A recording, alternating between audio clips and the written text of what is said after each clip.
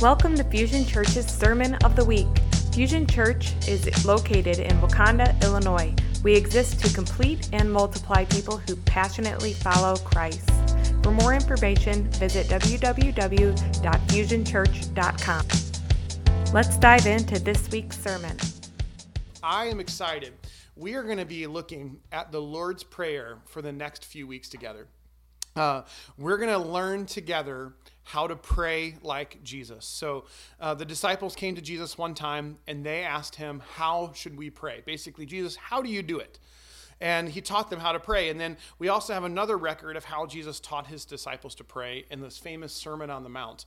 And the reason why we're going to press into this together is because I have a strong conviction that prayer is like the minimum responsibility of every believer, every follower of Jesus. And I believe that God is calling our church to be a praying church, to be a household of prayer. If we look at the book of Acts and we see what the apostles are doing, we see what the disciples and the early followers of Jesus are doing, they're gathered together and they're praying. Every significant advance of the gospel is preceded by people praying. And it wasn't just the job of the prayer warriors, of the intercessory prayer team. It was the responsibility of every follower of Jesus to know how to pray like Jesus. And so we're going to press in over the next few weeks and look at how did Jesus teach his disciples to pray so that we can be a praying church. And I believe this with my whole heart, that if you will engage and actually practice the things that we're going to talk about throughout this series, that you will grow deeper in your relationship with God and you'll become more fruitful in your prayer life as well. You'll begin to see some things shift, that the things that you prayed for before, you'll begin to actually lean a little bit more and you'll begin to see some answers to those prayers. You'll begin to feel more of a deeper connection with God. And we want God to move in our communities, in our neighborhoods, in ways that can only be attributed to prayer. The truth is, anything that we can accomplish in our own strength and our own ability without prayer is actually something that's fleeting and won't last. But the things that we can go, oh my gosh, do you see what God did? That those things that were birthed in prayer, those are the things that change and bring transformation to our neighborhoods. Those are the things that change families. So that's why we're pressing into this prayer. So we're going to look at the Lord's Prayer over the next few weeks. So I'm going to start out right away. It's Matthew chapter 6, I believe, verse 5, and just go through this little beginning part right here. Here's what it says. Jesus is talking to his disciples, Sermon on the Mount, and here's what he says. And when you pray, do not be like the hypocrites, for they love to pray standing in the synagogues and on the street corners to be seen by others. Truly, I tell you, they have received their reward in full. But when you pray, go into your room, close the door, and pray to your Father who is unseen. And then your Father who sees what is done in secret will reward you. And when you pray, do not keep on babbling like the pagans, for they think that they'll be heard because of their many words. Do not be like them, for your Father knows what you need before you ask him. This then is how you should pray. Our Father in heaven, hallowed be your name. Your kingdom come, your will be done on earth as it is in heaven. Give us today our daily bread, and forgive us our debts as we have also forgiven our debtors. And lead us not into temptation, but deliver us from the evil one. So here's where we're going to go today. We're going to focus in on the Father's character. It's the first thing that Jesus talks about when he actually begins to tell them how they should pray. And here's why. When we understand what God is really like, when we understand who God really is, it will help us to know how to approach God, how to have the right posture in approaching God, and it will help us to begin to have the right priorities in prayer. So we're going to hold those two things in tension. What's the posture that we should have in approaching God in prayer? And then what it should be our priority in prayer. And it's all going to be related to understanding who God is. And so Jesus, as he begins to unpack this thing about prayer, starts out with kind of, he wants his disciples to know, this is how you pray. Now, let me just say right from the beginning that Jesus didn't mean, I want you to repeat these words exactly and no more. It certainly means we should include the words that he issues here in the prayer. But this has been used by some different traditions to say this is the only prayer that we should pray because it's the only way that Jesus taught his disciples to pray. But we have examples of other times where Jesus prayed different words. So clearly he's not saying these are the only words that you should say. He's saying this is kind of the invitation. This is how I want you to know how I approach prayer with my Father. I want you to think about that for a second. Like, we are getting an intimate window into Jesus's relationship with his Heavenly Father. He's saying, look, when I go away and I pray with the Father, this is how I do it. And that is an incredible thing. I like to be on a front row to understand, Jesus, how is it that you do the things that you do? And he says, well, this is how I connect with my Father. But in order to teach us how to do that, he starts out by contrasting how you shouldn't pray.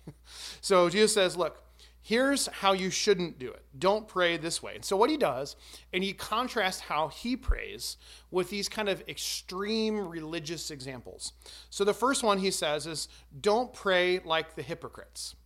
He says, look, here's what you shouldn't do.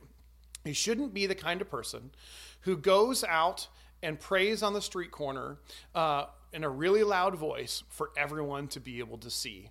But in fact, you're not actually praying to God. You're not trying to move the heart of God. You're actually trying to move people around you to think of you in a different way. And he says, when that's your aim, when you're trying to impress people, then that's all you're going to get.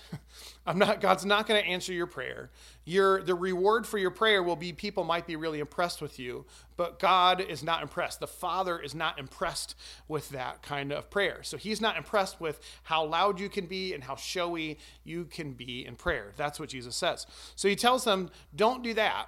Instead, so he paints this picture of this kind of extreme thing, which, by the way, it sounds like maybe this was something that was done in some settings, but Jesus wasn't necessarily attacking a particular practice. Actually, this would have been very abnormal for someone to stand on a street corner and pray like this. So sometimes we read this, we think he's talking about something specific, but he's painting this extreme example to say, here's what you shouldn't do.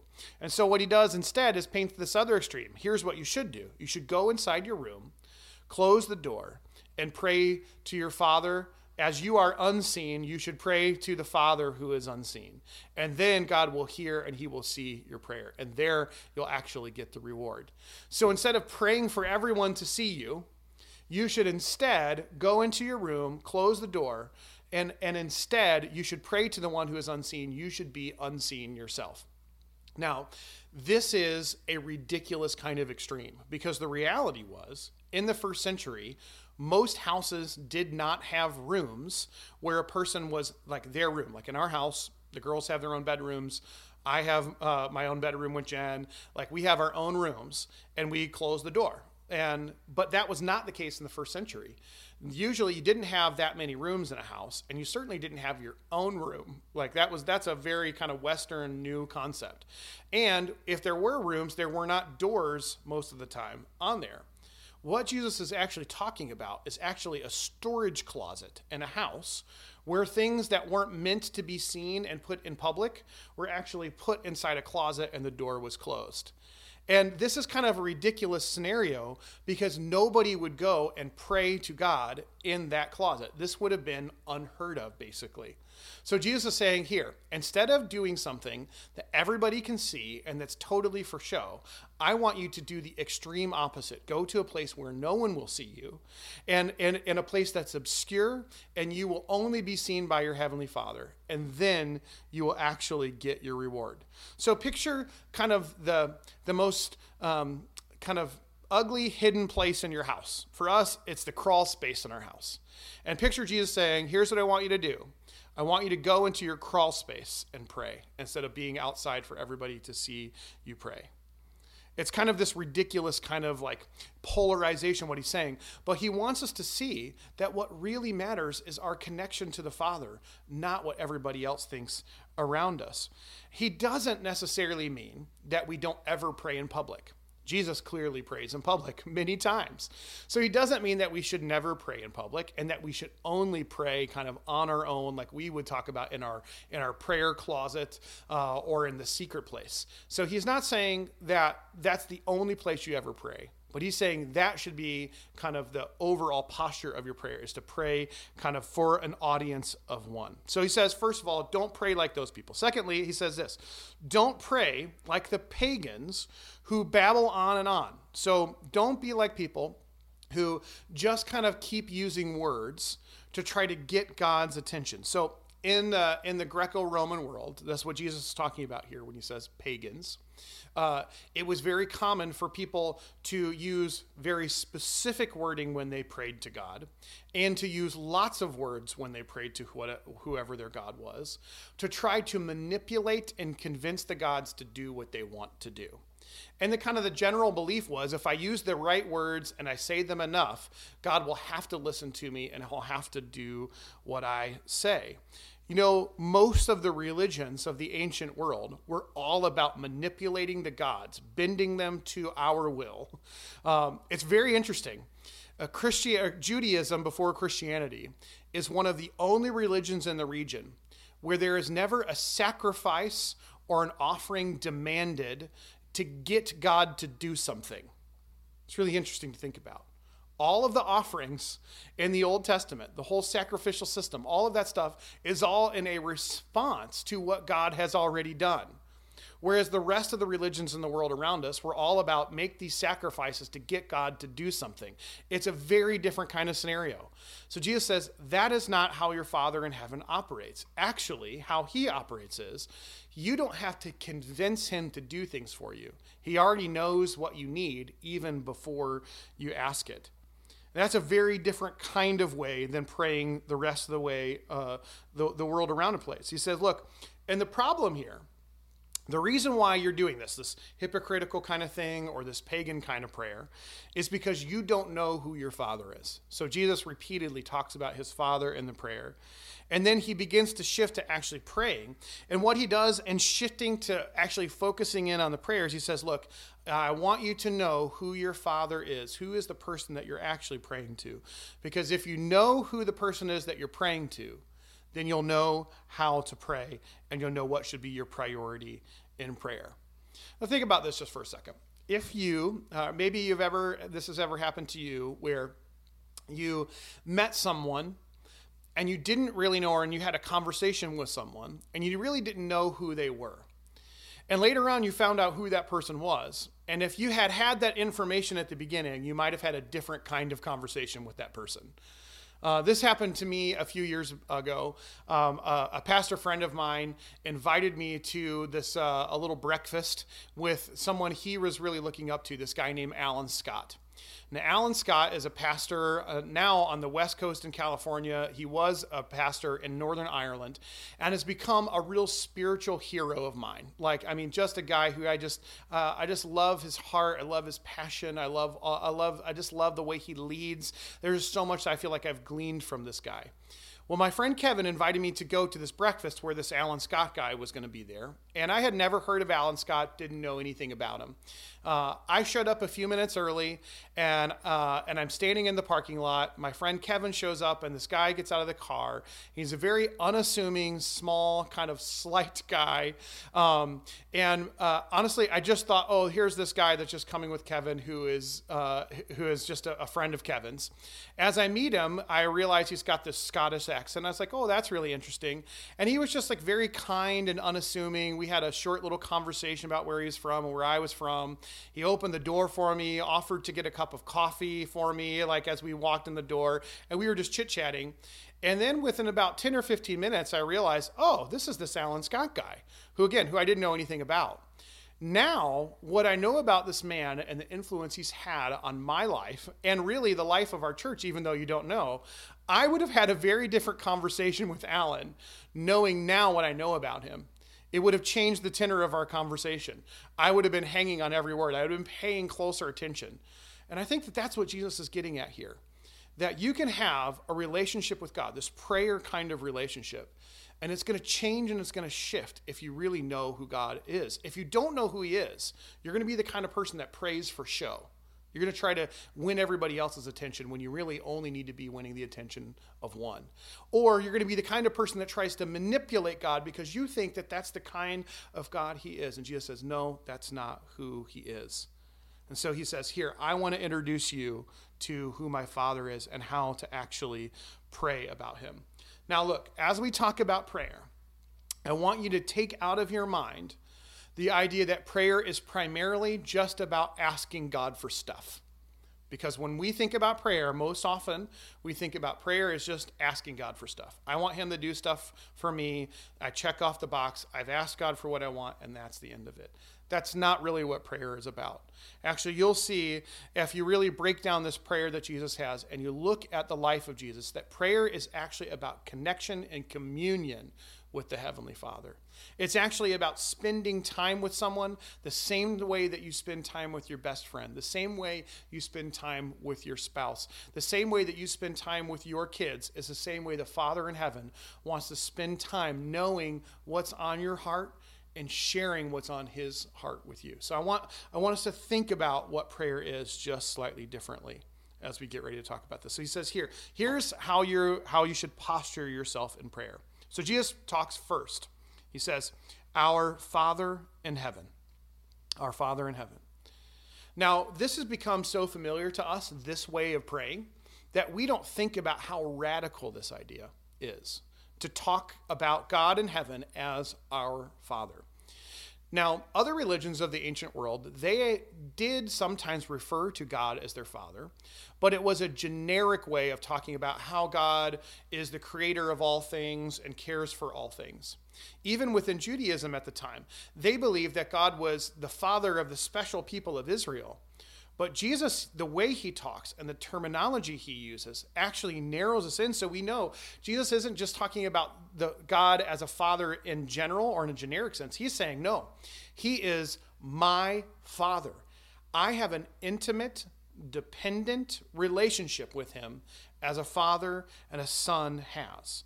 And so we have to lean in and think about that Jesus here is introducing us to something pretty radical. That when we pray, we're not praying to a far-off God who's distant and removed.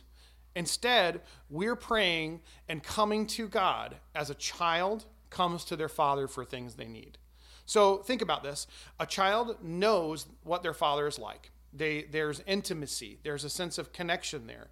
There's dependency. A child comes to the father in a state of dependence. I need you. I need your help. Right? My kids come to me all the time. Daddy, can you help me with? Right? He's saying that's exactly what your posture should be. Come to me like that. And then there's an obedience factor because sons obey their fathers. At least they're supposed to anyway.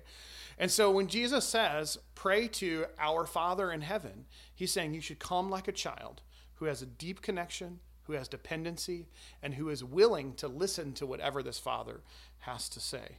And so therefore, here's what we would say about this, that the Father can be approached and prayer should be approached relationally as a father approaches a son. So here's the first kind of little note here that you'll have, is that the posture of prayer is relational. The posture of prayer is relational. Prayer is not about trying to manipulate the gods. It's not about doing a religious duty. It's not about performing magical spells. That's what sometimes people think about with prayer. It's not about performing in front of God. It is about connecting with our Father relationally. It's about coming to the one who says, I want to know what's on your heart, and I want to share with you what's on mine. And prayer, as Jesus knew prayer, I want you to hear this, doesn't work any other way. Like the way that Jesus prays and says the way that we should pray is that we should pray with a sense of relationship building with the Father, pursuing knowing God and being known by God. And I will tell you, I'm just going to be really honest. I'm going to get more and more kind of zoned in with some challenge here as we go. That if you approach prayer any other way than relationally, you will be disappointed. You will be disappointed because it won't produce the results in your life that you want it to. You won't experience the transformation in your life that's meant to happen. That's just not the point of prayer. If you'll be frustrated because you'll think, I said the right words, why didn't you do the thing I wanted you to do? And that's just not the point of prayer. The point of prayer is to approach our Father in heaven from a place of need, from a place of dependency, from a place of obedience, to approach our Father relationally. So the first thing is the posture of prayer has to be about relationship. The second thing is, Jesus says this. He says, hallowed be your name, or holy is your name. God's name in the Bible has to do with God's reputation. So, for example, when you think about someone like Martin Luther King, when I say that name, what comes to your mind when you think about that person? Or when I say the name Michael Jordan, what comes to your mind when I say that name? When you hear the name Donald Trump, what comes to mind for you when I say that name? When we say a person's name, there are ideas that come into our mind, that come into our head, that are really all about that person's reputation. So when Jesus says, hallowed be your name, he's praying this kind of prayer. He's saying, Father, I pray that when people think about you, I pray that they think that you are holy. I pray that they think that you're holy. What does that mean? It means that when people think about his Father in heaven, he's saying, God, I want those people to know how good and moral and perfect you are. I want people to know how you are completely other than anything else in creation, that there is nothing like you and there never will be anything like you. I want people to know that you are completely other, that you are holy. That is what he's saying. So holy is your name. So what's the point of that? If he is holy, and if Jesus is saying we should approach the Father in heaven as though he is holy, it means that we're going to approach with a sense of reverence. So I'm not just talking to my best buddy. I'm not just talking to my best friend. He is that, but he also is something completely and totally different. When you pray, you're not just talking to your dad here on earth. You're talking to the most high and holy God. And here's where I want us to zoom in for a second. When you speak to God in heaven, yes, you're speaking to your Father. Yes, it's intimate. Yes, it's close. Yes, it's connection. But you're also speaking to the one who breathed you into existence. He's the one who sustains all life and holds all things together. He is the one who is in charge of where the stars are aligned and where the sun goes and where the moon goes and whether things grow or don't grow. It is all under him. He is holy. So the posture of prayer has to also be reverent. The posture of prayer has to be reverent. He's not just our best friend, although he is that. He's not just our Father, he is that. He is our holy Father. We have to learn how to hold these things in tension. This is a crazy mystery for us to think about, that we could call on God as Father, which, by the way, was scandalous to all of Jesus' contemporaries. All the people who knew Jesus said, how dare you talk about our God like that? Because they knew God was holy. They knew he was totally other. They knew that he was completely different. And so they had a strong sense of holiness, but they didn't have that strong sense of intimacy and connection with the Father. See, but we can go the other way where we lose that strong sense of holiness because we are pursuing that sense of intimacy and that sense of connection. But Jesus says, no, actually, we cannot exclude being both relational with our Father and reverent with our Father. And actually, I would say that I think that this is a real challenge for most people. We have a tendency towards either being in this relationship with God or having this reverent respect or fear for God. But the truth is, the posture of prayer, the way we approach God, has to be both relational and reverent, because he is our holy Father. It's not an either or, it is a both and. And again, this is just the great mystery of our faith, that a holy God, someone who is perfectly good in every possible way you can think of, would want to have a relationship with me as someone who has so many flaws, someone who is so far removed from that, whose knowledge is so limited, my understanding is so limited, yet a God wants to know me and have a relationship with me. So we have to make sure that we hold, when we approach prayer, understand who it is that we're talking to. My dad and my mom, every once in a while when I was young, when I would kind of be mouthing off about something. They would say something like, who do you think you're talking to?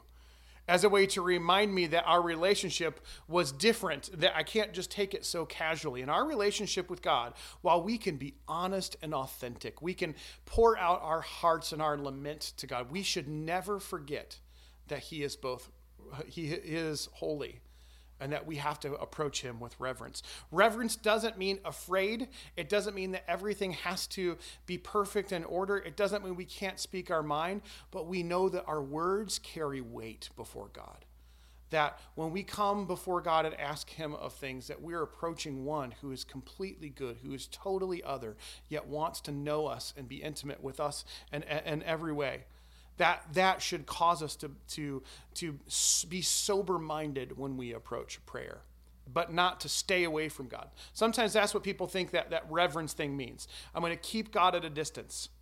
I'm not going to know God. I'm not going to walk in friendship with God because I know he's so holy, because I know he's so good. And that keeps us actually from walking in deep relationship with God. But that's not what we're meant to do. We're meant to walk in relationship with God, but walk in reverence with God.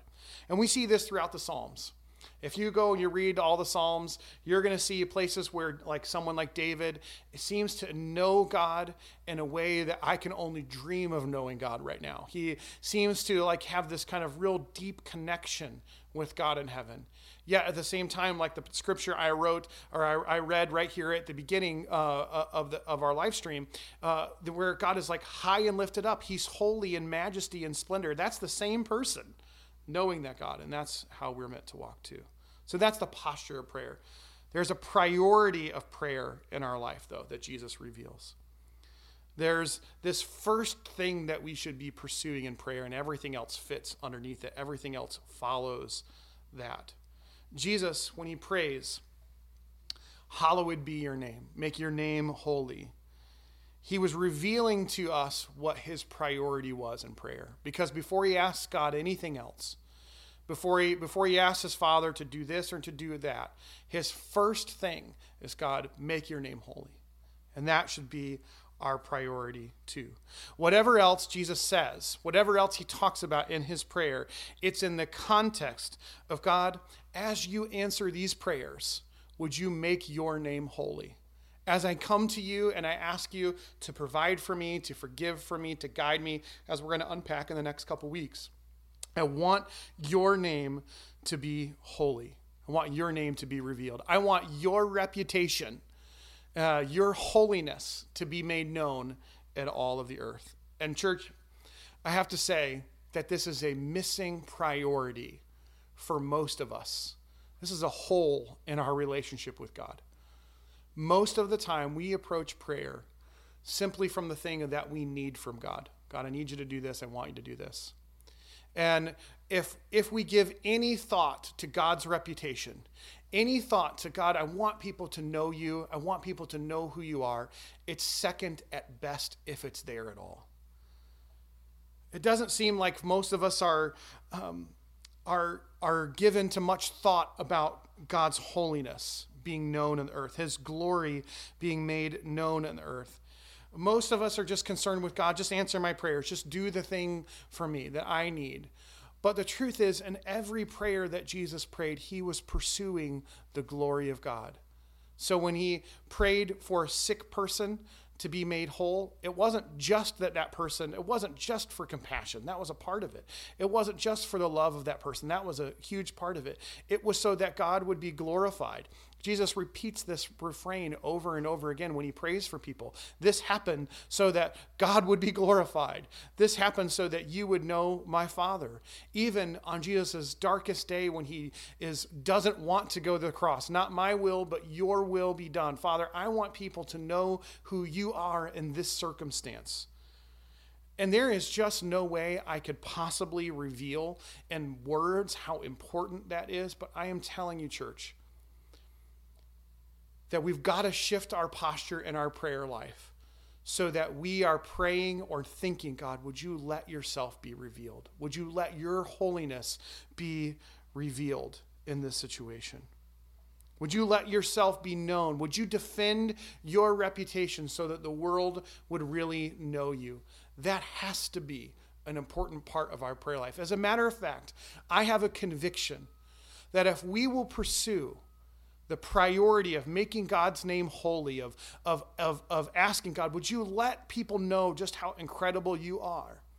If we prayed that way and made that our first priority, that many of the things that we seek and ask God for prayer, many of our requests in prayer would actually be answered before we even ask. I think because this was Jesus' posture, there was no conflict between what is God's will in the situation and what should I pray. He knew what God's will was in the situation because he was pursuing God. How do you want to be revealed in this situation? How do you want to be made known, Lord? Now, I know that that's kind of an out there concept. Most of us have not thought a whole lot about that. I know I haven't. But I'm telling us that if our priority can shift to, God, make yourself known in the world, that our prayers will begin to actually not get smaller but get bigger. That we'll actually see the different ways that we should be asking God to show up in certain situations, not just because we need him to or because we want him to, but because the world needs to know who God is. God's reputation is on the line through his people, representing him here on the earth. And so when we pray, God, hallowed be your name, make your name holy, we're praying more than just, God, do something. We're praying, God, would you let us reveal who you are to the world? And we need the church to do that more than ever. Right now, there's a world watching the church for so many different reasons. There's so much turmoil. There's so much frustration. There's so much chaos going on in the world. We need to represent God well, and this has to be the prayer of our hearts. God, make your name holy. Let people know just how kind and beautiful and compassionate and loving you really are. What does it look like for God's name to be made holy? What does it look like for that prayer to be answered? Let's just take one that's a hot button right now, racism. When people hate someone or mistreat someone because of the color of their skin, because of their status, because of their class, for any of those reasons, it's more than just an offense to that person. It's actually an offense to the image of God. And when followers of Jesus do that, it's even worse. We're actually defaming the reputation of God when we hate other people, when we look down or despise other people, whether it's for racism or for any other reason. It's actually any dehumanizing thing that we do actually is an offense to God's reputation. So when we pray, God, let your reputation be upheld, we're saying, God, would you let us value other people the way that you value them? And would you let the world see our compassion and our love and our peace? Would you show who you are through how we treat other people? When God's people sin in any capacity, it's an offense, not just to God himself. It's actually an offense to the world. They say, what kind of people are you? I mean, think about how many times Christians have been judged as hypocritical and saying, God, you Christians say one thing, but then you do another thing. When we pray the prayer, God, make your name holy, we're not just praying that he does something. We're actually praying that God does something in us. God, would you help me to glorify your name? Let your name and your reputation be lifted up through my life, through what I do. God, don't let me, when I pray this prayer personally, don't let me bring any shame on your name. God, don't let me bring any disrepute onto your name. Bring glory to your name through me. Let your reputation be elevated. When we pray this prayer, hopefully what will happen is our actions in our life will reveal who God really is.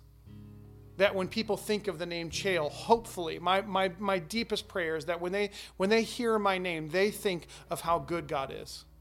Not because of how holy and good I am, but because how I've lived my life to point people to what it looks like to have a relationship with Jesus. I think that should be the aim of all of us, that when they hear your name, when your name comes to mind, they actually think not just about you, but they actually think about how good God is. And I'm going to say, man, we're really far from that in so many ways. I think that God's calling us to a time where we actually value his holy name being lifted up in the earth. That God's calling his church to a new place of worship, a new place of proclaiming just how good and glorious he is. I think that our focus for too long has been simply on our circumstances. And what God wants to do is shift our perspective to just our circumstances and what we want him to do for us here and right now. To God, let your rule and reign come here on earth, here as it is in heaven. So the priority of our prayer life, everything that we ask God for, the context in which we ask God for it, is God, let your name be made holy. When you answer this prayer, let people think about how good you are. When you do this thing in my life, let people think about how compassionate you are. That has to be our priority. So our posture is both relational and reverent, and our priority in prayer is all about God's holy name, about his reputation. So a couple questions here to kind of wrap up. When you pray, who are you praying to? Do you know the God that you're praying to as your Father? And do you know that he is holy? Who is the God that you're actually praying to? Because if you're approaching God as someone to manipulate and try to convince to do something for you, and you don't know him yet as Father, I've got good news for you. He wants you to know him as your Father. That's how he wants to know you. He wants you to understand and know what it's like to be in a relationship with him, to have that kind of friendship with God, that son or daughter relationship with God. So I know that for sure. If you're the kind of person who approaches God casually, he wants you to know his holiness. He wants you to pursue him in a new way where you have reverence and awe for who he is, where you live your life with a sense of wonder. You want to live life with wonder? Know who God is. So when you pray, who are you praying to? Maybe it's time for just a little bit of a tune-up there, for just thinking differently about who we're praying to. And then when you pray, what is your motivation in prayer? What's your priority in prayer? Is it just the laundry list of things that you want God to do? If so, that's okay. That's a good starting place, but that's not our ending place. Our ending place really should be, God, as you do these things, would you lift up your name? Would you let your reputation be on display in my life? So I know that this is like not the most practical thing, but when Jesus and his disciples come to him and they ask him, how should we pray? And when he tells his disciples here how they should pray, he doesn't just give them all the rote things that they should do. He actually gives them a way to reframe how they approach prayer. And that's what I want for us. I think that's what God's heart would be for us, that we reframe how we approach prayer. And so if you can just begin to just approach God as Father and approach God as holy in a new way, then guess what? You've taken some steps towards a deeper and more intimate relationship with God. If you can begin to even just think about what does it look like for his name to be made holy, then you're going to move into praying like Jesus. And when we pray like Jesus, we'll begin to see the prayers answered like Jesus. Actually, Jesus tells his disciples in the passage that we've been studying, John chapter 15, for the last few weeks, that we should ask, and whatever we ask in his name will be done for us. Well, the way that we do that is praying like Jesus prayed. We want to pray in his name. It's praying like Jesus prayed. Let me pray for you really quick about that. So, Lord, I just pray for my friends today. I pray that they know you as Father and that they know you as holy. I pray that they grow in intimate knowledge of who you are, God, both as friend, as Savior, as their beloved, Lord. But I also pray that they grow in knowledge of you as holy and completely other. And God, I pray even now that there would be a a sense of conviction, a sense of reverence that fills people's minds and hearts as they think about approaching you in prayer, so that they aren't just going through the motions of prayer. They're not just throwing words up at the sky, but they're approaching a holy God who wants to know them, Lord. I pray they would approach you in a completely different way. I pray, Father, that you would reveal yourself to people in prayer. And I pray, God, that you would help people to see the ways that you want to know them, the way that you want to minister to hearts, God. It's not just about them coming to you and doing something for you, God, but you actually want to bend down low and listen to our hearts and bring your peace and your calm into our hearts. So I pray that you begin to do that even now, Lord. And I pray, Lord, that we begin as a church to proclaim your name as holy, that your name would and your reputation would be defended by our actions, by our worship, by the way that we give, by the way that we serve, by the way that we interact with one another. Lord, that your name would be made holy through Fusion Church, that, God, that your name would be high and lifted up in Wakanda and Island Lake and the surrounding areas, God, because of the way that we treat you, because of the way that we talk about you, God. I pray that you would forgive us of any offense, Lord, against your heart, God. Any way that we have casually approached the Holy One of Israel, the holy God of the universe, any way that we've been too casual with that, oh God, we just repent of that, Lord. And we pray, Lord, that you would, God, that you would just meet us in this place of contrition, that you would meet us in this posture of saying, God, we're sorry, Lord. And that, God, would you begin to show us who you are, reveal your glory to us, God. Reveal who you really are to us, Lord. And reveal who you really are through us, Lord. Would you do that, Father? We ask this in Jesus' name. Amen. This week, there's going to be a couple things that are going to happen. First of all, in your discovery group, in your community groups, you will be discussing some topics related to this message. So I want you to be prepared for that. That's going to happen over the next 6 weeks or so. In our community groups, you'll be discussing kind of the topic from these different messages. Secondly, you're going to have an opportunity to actually practice praying this way in your neighborhood. So each week over the next 6 weeks, you're going to get some directions for how to do a prayer walk in your neighborhood, specifically focusing on each aspect of prayer that we're talking about. So I want to encourage you to look at the beginning of the week, Monday or Tuesday, for that. And I would encourage you, whether you're an individual or family with little kids, to engage in this process. We're going to make it as simple as and accessible as we possibly can. So if you've never done this before, I promise you this will be the easiest thing you will ever do, just to learn how to pray, not just for ourselves, but pray for our neighbors. And if you don't have a neighborhood, then we're asking you to adopt a neighborhood. Pick a place to go and pray and to do a prayer walk. And so watch out this week for those things. They're going to help us and reinforce the things that we're learning together. And if you have a family, if you have little kids, we encourage you to engage in all of this together with them and let this be something that you pursue as a house. Remember, we want revival in every home, and that starts with prayer. So God bless you. God be with you. God keep you safe this weekend. I hope to see you really soon. Take care. We hope that you were encouraged by this week's sermon.